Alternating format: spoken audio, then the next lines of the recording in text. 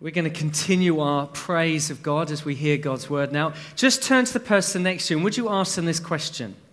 We're coming into spring. Ask them if they're planning to plant anything in their garden this springtime.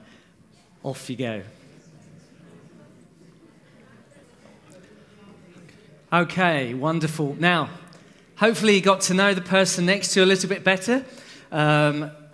And whether they like plants or not. I think if obviously they don't like plants, they won't be planting anything this springtime. But it's a time of spring. Isn't it wonderful? I love this time of year. Isn't it wonderful to see new things growing about us? And wasn't it a lovely warm day yesterday? Did you all manage to get out and enjoy the weather? Wasn't it lovely? And isn't that nice when the spring is in the air and you just feel that warmth of the sun on you? It's really nice and refreshing. Just as refreshing as it is being here and enjoying God's presence, isn't it wonderful to worship the King of Kings, the glorious God, and to worship Him this morning? I wouldn't want to be anywhere else than here, worshiping the King of Kings, the Lord of Lords. He is our Savior, and it's wonderful that He has got so many good things for each one of us. Just as we ended that worship, God has got so much more for us. And it's just exciting to think us as a family together of what those things look like and how they might be outworked in the time to come.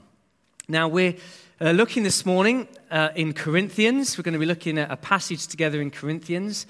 And it's a one-off preach. We're looking at, I've entitled it, Generous Giving, as we've got a gift day.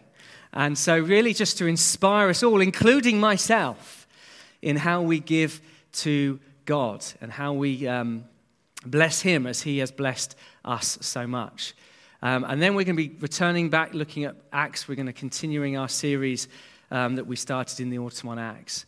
But so today we're looking at generous giving. And the passage in Corinthians that you might know, it's entitled in my NIV Bible, Sowing Generously. So we're going to look a little bit today as what God calls each one of us to and how we might be generous givers. So I'm going to start from verse 6. Remember this, Paul's opening words of this verse. Remember this. So it must be very important that Paul wants us to remember it. Let's see what he wants us to remember. Whoever sows sparingly will also reap sparingly. And whoever sows generously will also reap generously. Each man should give what he has decided in his heart to give, not reluctantly or under compulsion. For God loves a cheerful giver. And God is able to make all grace abound to you, so that in all things, at all times, having all that you need, you will abound in every good work. As it is written, He has scattered abroad His gifts to the poor. His righteousness endures forever. Now He who supplies seed to the sower and bread for food will also supply and increase your store of seed and will enlarge the harvest of your righteousness. You will be made rich in every way, so that you can be generous in every occasion. And through us, your generosity will result in thanksgiving to God. Praise God. This service that you perform is not only supplying the needs of God's people, but is also overflowing in many expressions of thanks to God. Because of the service by which you have proved yourselves, men will praise God for the obedience that accompanies your confession of the gospel of Christ, and for your generosity in sharing with them and with everyone else. And in their prayers for you, their hearts will go out to you because of the surpassing grace God has given you. Thanks be to God for his indescribable gift. Now, this wonderful passage comes at a point when Paul is encouraging and exhorting the Corinthian church here to remember the church in Jerusalem. Chapters 8 and 9, it is a dialogue really where Paul is encouraging the Corinthian church to give the generous gift that they've already said they're going to give. The Jerusalem church is a church that's, you can imagine, is very close to Paul's heart. He lived a lot of his time in Jerusalem. And Jerusalem was that place where God poured out his Holy Spirit. The Jerusalem church as well was surprisingly poor. And it was Paul's desire that these churches, these Gentile churches, from Ephesus to Macedonia to here in Corinth, that these churches should help and remember the church in Jerusalem. So Paul is keen for these churches, these new churches, the church plants that he has planted with his own hand, to remember the church in Jerusalem. Now, this Corinthian church has actually been very good at giving. In chapter 8, in verse 10, we see that the previous year, the Corinthian church was the first not only to give, but also to have the desire to do so. So the Corinthian church was actually pretty good at giving. But I still think that Paul wanted the Corinthian church here to grasp something fresh and something new about the importance of giving. Why they should follow through on their generous offer that we see at the beginning of chapter 9. And in return, the Corinthian church will understand something deeper of the wonderful truths of the gospel. And I believe that there's something of that God has for us today, each one of us. I read this week that the word of God is to the kingdom of God what a seed is to a harvest. And my encouragement to each one of us this morning is to allow the word of God to penetrate our hearts, that we would see the kingdom of God grow like planting a seed is to seeing a harvest. And just before I unpack this passage, I just want to pray for that for each one of us. Father God, thank you for your word. And I just pray that your word this morning will sow those seeds into our hearts of the thing that you want to speak to us about this morning. That we will understand how the word can penetrate our hearts like a sharp sword, and how we can understand how valuable and precious we are in your eyes. How much, Lord Jesus, you are for us. How we were hearing this morning in how much you have for us and how much we've received in you. That your love is so vast. As we heard last week, how deep, how wide, how high your love is for us. I pray, Lord, that your kingdom come first in our hearts as we hear your word this morning. Plant seeds in us as we've been hearing, that we'll be radically transformed to be the people you've called us to be through your word this morning. Amen. So I want to start with a simple and direct question. Why do we give? Why do we give to anything, to anybody?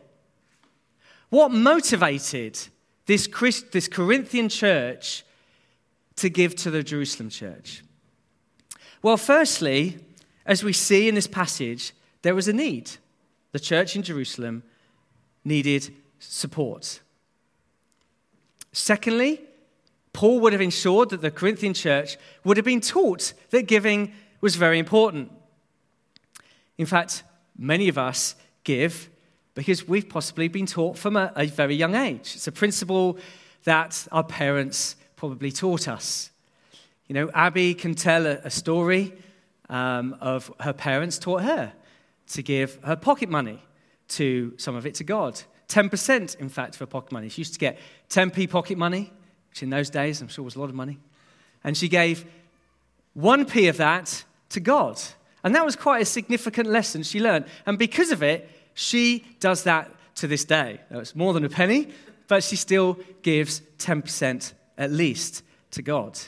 Our own children, we give them 50p pocket money. Inflation.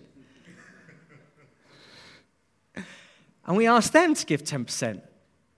And that's non-negotiable. They give 5p at least to God. And I feel we're teaching them a principle about giving to God, of what we receive. Now, we try and give them a choice of what they give, but we say at least 5p of that 50p. At times, in fact, even this week, they gave 10p. They gave 20% of the money they received to God. Now, I know they're only children.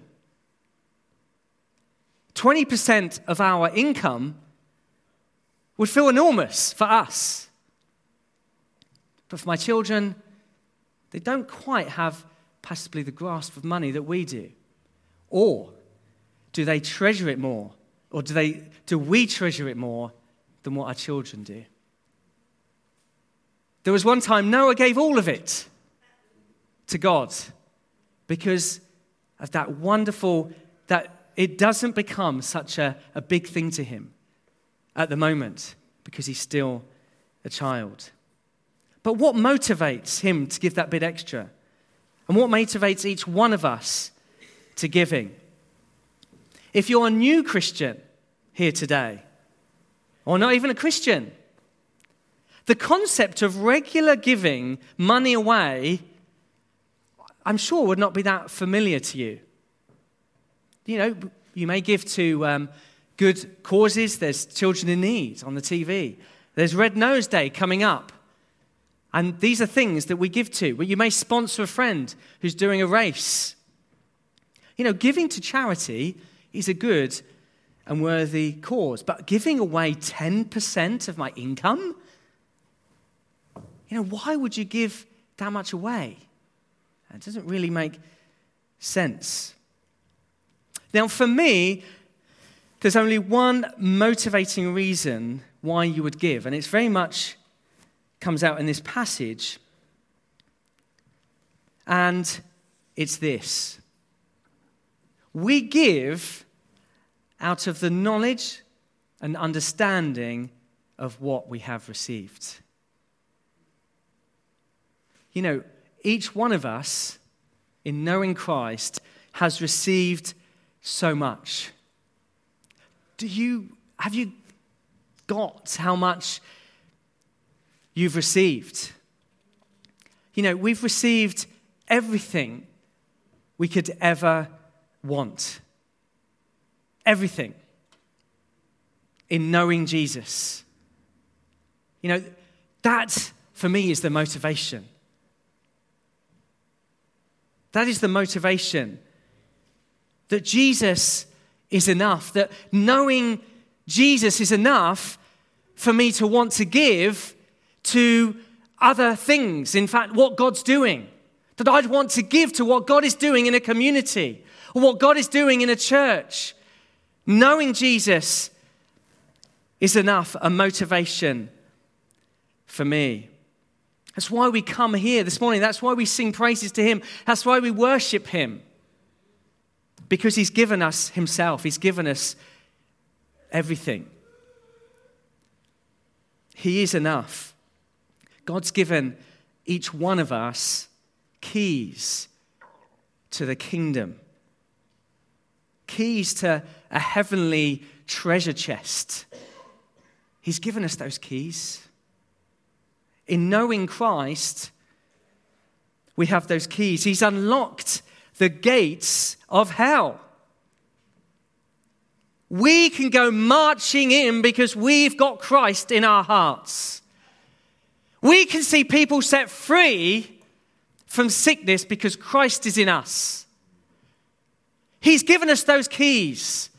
He's given us himself that we can see people set free, that we can see lives changed and people finding hope, people finding peace and joy because of Christ. That's our motivation. When we ask Jesus for anything, he says he'll give it to us. He's a loving Savior. And we have a loving Father. We have an eternal hope. And Paul says here that each man should give what he's decided in his heart, not reluctantly or under compulsion. We don't give out of compulsion because we know how much we've received. It's a joy. We don't give reluctantly because Christ has revealed that in our desperate, lonely, broken, and distant and rebellious hearts, he made a way for us to know friendship with God, companionship, healing, closeness, and the gift of repentance. You know, it's a gift to be able to say, Christ, I put you first in this area of my life, because that brings freedom and joy. The more we put Christ in the center of our hearts, the more we find freedom and joy in life. You know, and I'm speaking as one standing here from the wonderful experience of that and testimony of that. Our Father in heaven, in his great love for us, sent his one and only Son to die on a cross for me and for you. If you're here this morning and you're not a Christian, you might think God might have blown it. You know, if you've got children, you know how precious your son or daughter is. So why would God send his Son? I mean, that doesn't make sense. You know, why would he send him to die?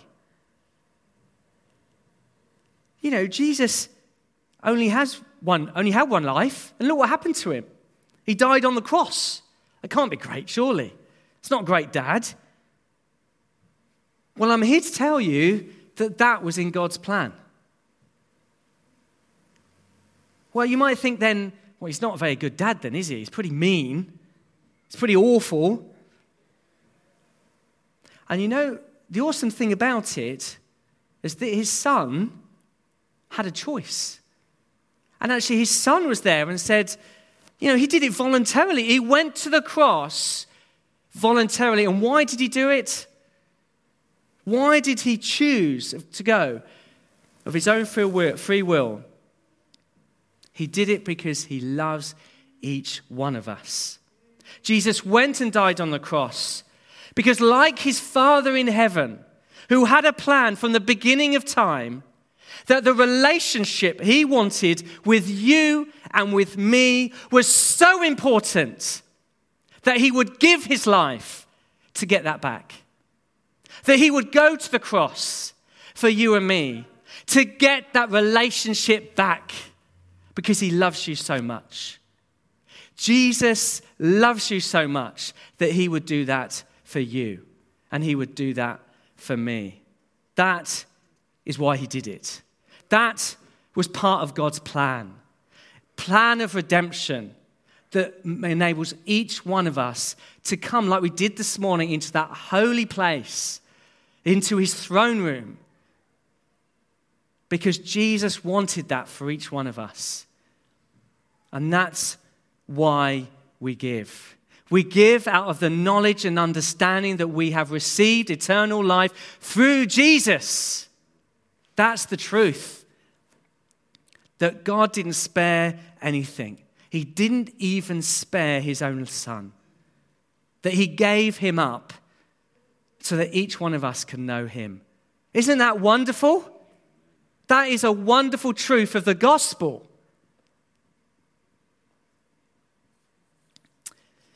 We, as Michaela was saying, I mean, she's taken some of my words out at the end of the worship, but we've received an inheritance in Christ.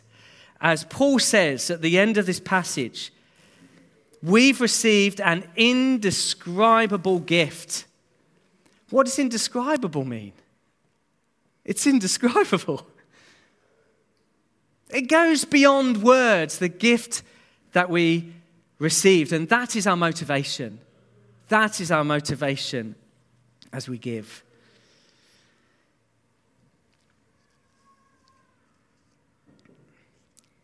So God gave us his Son. And because he gave us so much, it motivates us to give back to him. And the way he wants us to do that is by giving to what he's doing in the local church. But we give as much as our hearts are able. And I'm hoping the next slide might come up. God is not so much interested in amounts, but rather our hearts. There we are. We give as much as we allow our hearts to be impacted by the love of God. I don't know about you, but this morning again, I was impacted by the love of God. It just motivates me to want to give him praise and worship. God is interested in our hearts.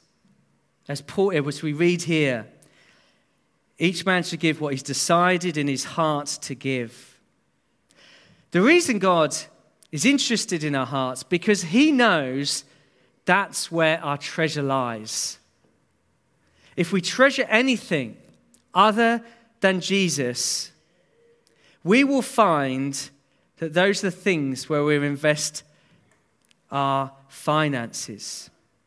Those are the things where we will invest our finances. Where are your treasures today? Where are your treasures today? I was listening to the radio this morning, and I fancied a bit of sort of Radio 2 service on the radio. And there's some wonderful gems that come out of those services. And it was wonderful because it reminded me of my childhood, where we would sing lots of hymns declaring the truth of who God is. And the way they do it is they have a hymn, and then they sort of have a snippet of truth. And the truth that was coming across on the radio this morning was about how we measure things, how we measure what we do in life, and how we measure success. And they talked about the parable of Nicodemus, who was up a tree. And Zacchaeus came out of the tree, and he was a tax collector. And he had all the wealth in the world. He had nothing to worry about in terms of wealth. But when he discovers Jesus, what does he do with it? He gives it away. But he doesn't just give some of it away. I think he gives away, if I remember rightly, 10 times back to the people he'd taken from in terms of collecting taxes. He had grasped something of the truth of Jesus impacting his life and his heart. And his treasure was no longer in his wealth, but his treasure was in Jesus. But Paul encourages everyone to give what they've decided in their hearts to give. Paul never puts pressure on the Corinthian church to give. In fact, he's releasing them to not feel any compulsion whatsoever. But he does this. He encourages them to think not from their heads, but from their hearts. Paul's encouragement is for us to give from our hearts. My question to you this morning is, where do you make most of your decisions? Now, I'm sure as I've got older and wiser, I'm sure I make more decisions from my head than I do my heart. And the challenge, I think, for all of us is, where do we make those decisions? Because I think God speaks to our heart, and that can stir us to do things which we might not normally do. It doesn't seem right to give that to that particular person or that particular thing. It doesn't seem normal. Why would I want to do that? And then in this passage, Paul goes on to use an agricultural analogy of sowing and reaping. Agriculture was really big in Paul's day, as you can imagine. No cars, no industry as such. Everyone in the community would have had some connection with farming in some way or other.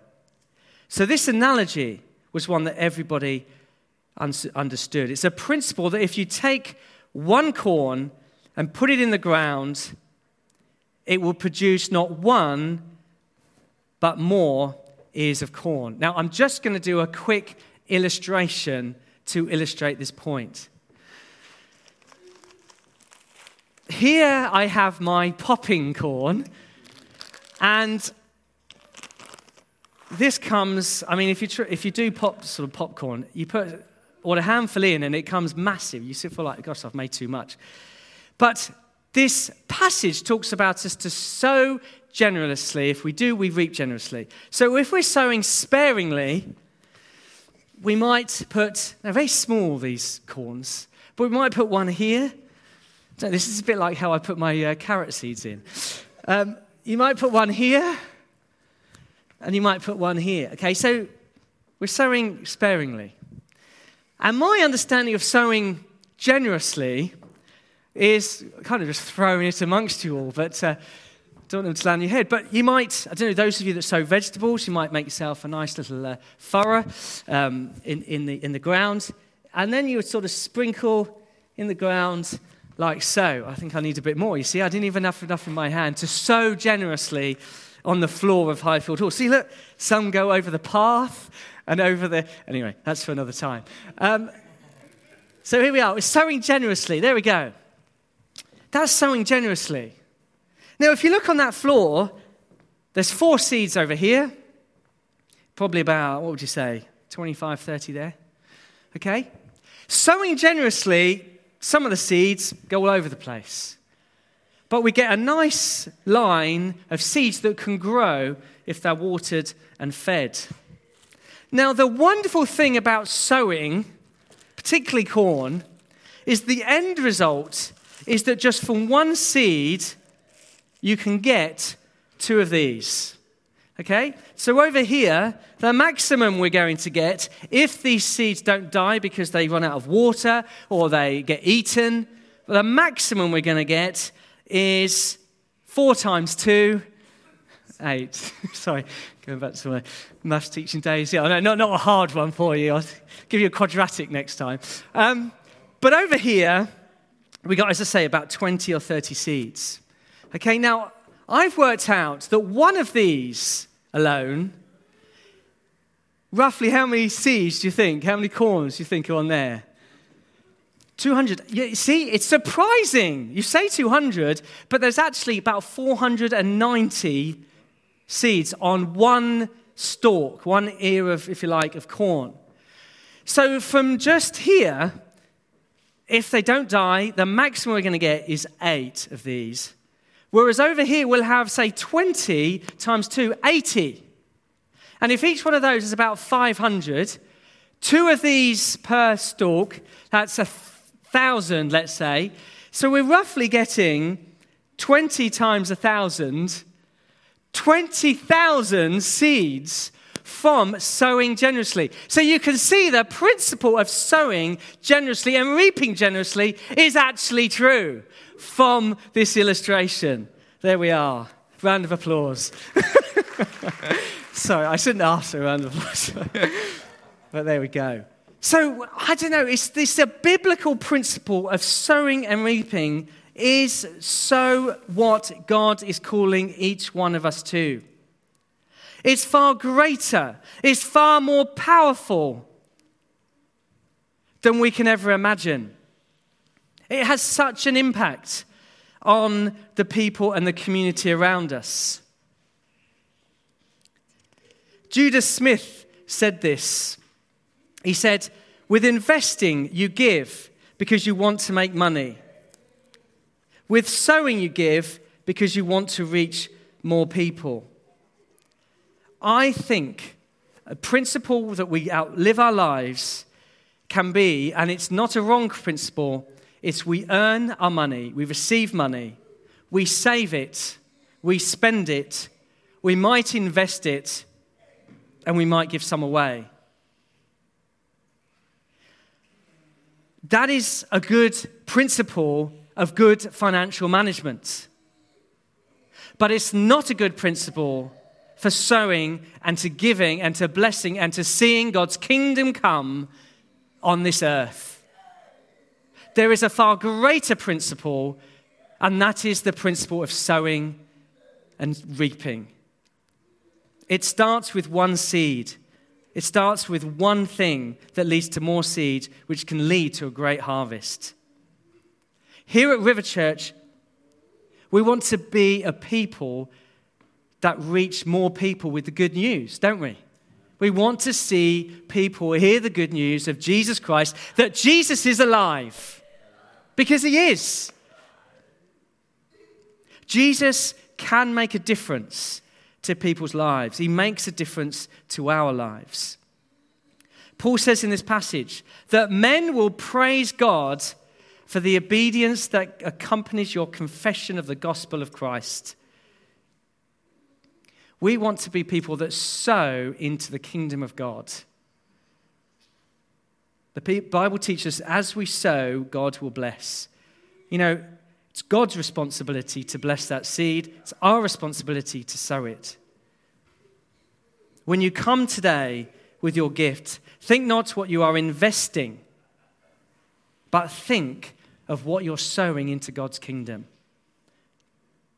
The more you sow, the more God's kingdom will come.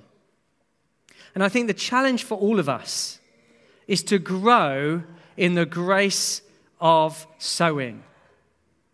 I think we've all could grow in the grace of sowing and giving to all that God wants us to do through us here. Whether you have a little or whether you have a lot, God invites us to sow generously and to see just what he can do. Now, I just want to finish, if I may, with a story. And this story is from somebody I have a lot of admiration for. He's not alive anymore, he's dead now. But he's a man who went to China to take the gospel to the Chinese. And this was long before China was open. And he was born in 1832. And his name is Hudson Taylor. And this is a man who I believe learned the discipline of sowing.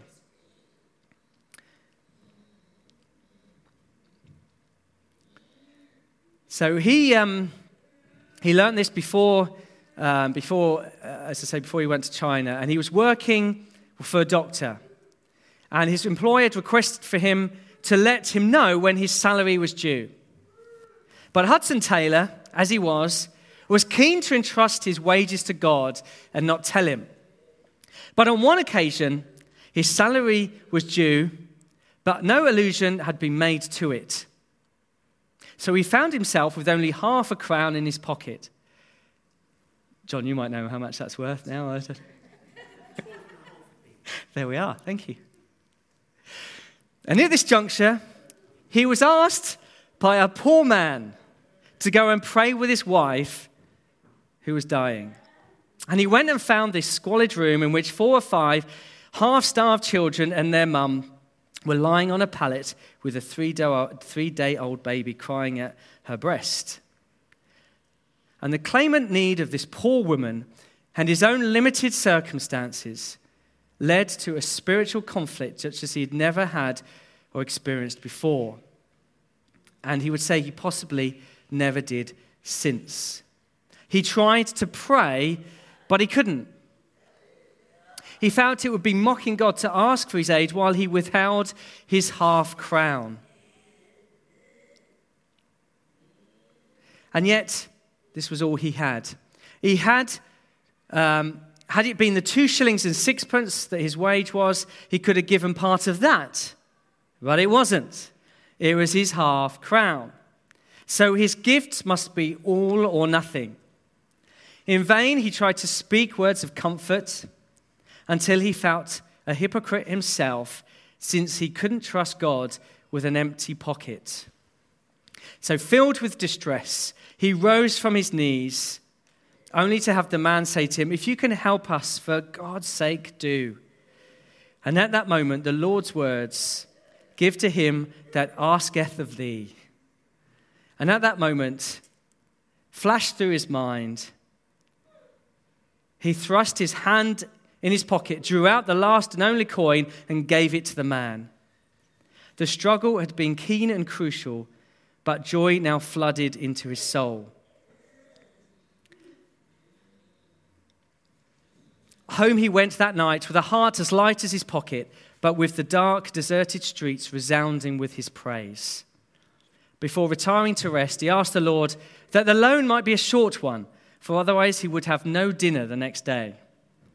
And the morning came, and with it the postman, who delivered a letter containing half a sovereign and a pair of gloves. Now, God answered his prayer. God doesn't always answer that quickly. I think in those days, letters came more frequent. But there's a man of faith that even Hudson Taylor, who saw many come to faith, struggled with giving all that he had in his pocket.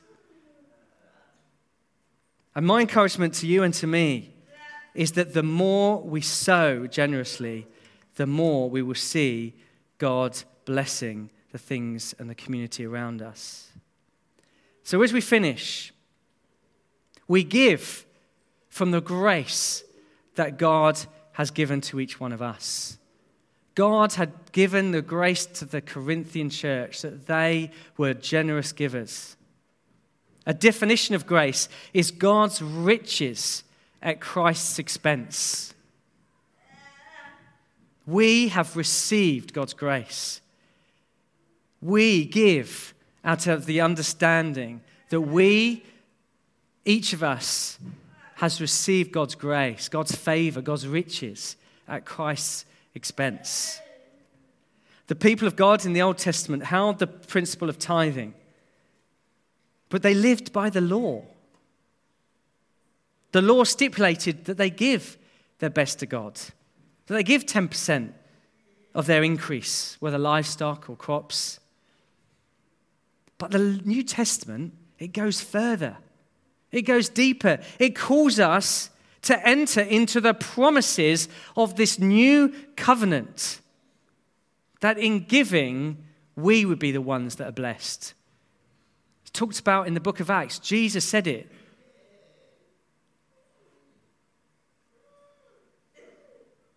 That it's more blessed to give than to receive. We have received grace beyond measure.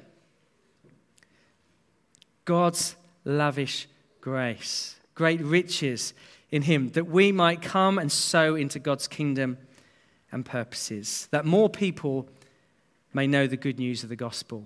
Amen? Amen. We want more people to experience and know the love of God through Christ. And I just want to end with this quote from Amy Carmichael. You may know it. You can give without loving, but you can't love without giving. God loves us to give cheerfully. God loves us to give what we have decided in our heart to give. So my encouragement to you today is come and give your gift joyfully, with a happy heart, knowing that Christ died for you, that he is your Savior. He has redeemed you. And he's given us all things. Hallelujah. Amen. Wonderful.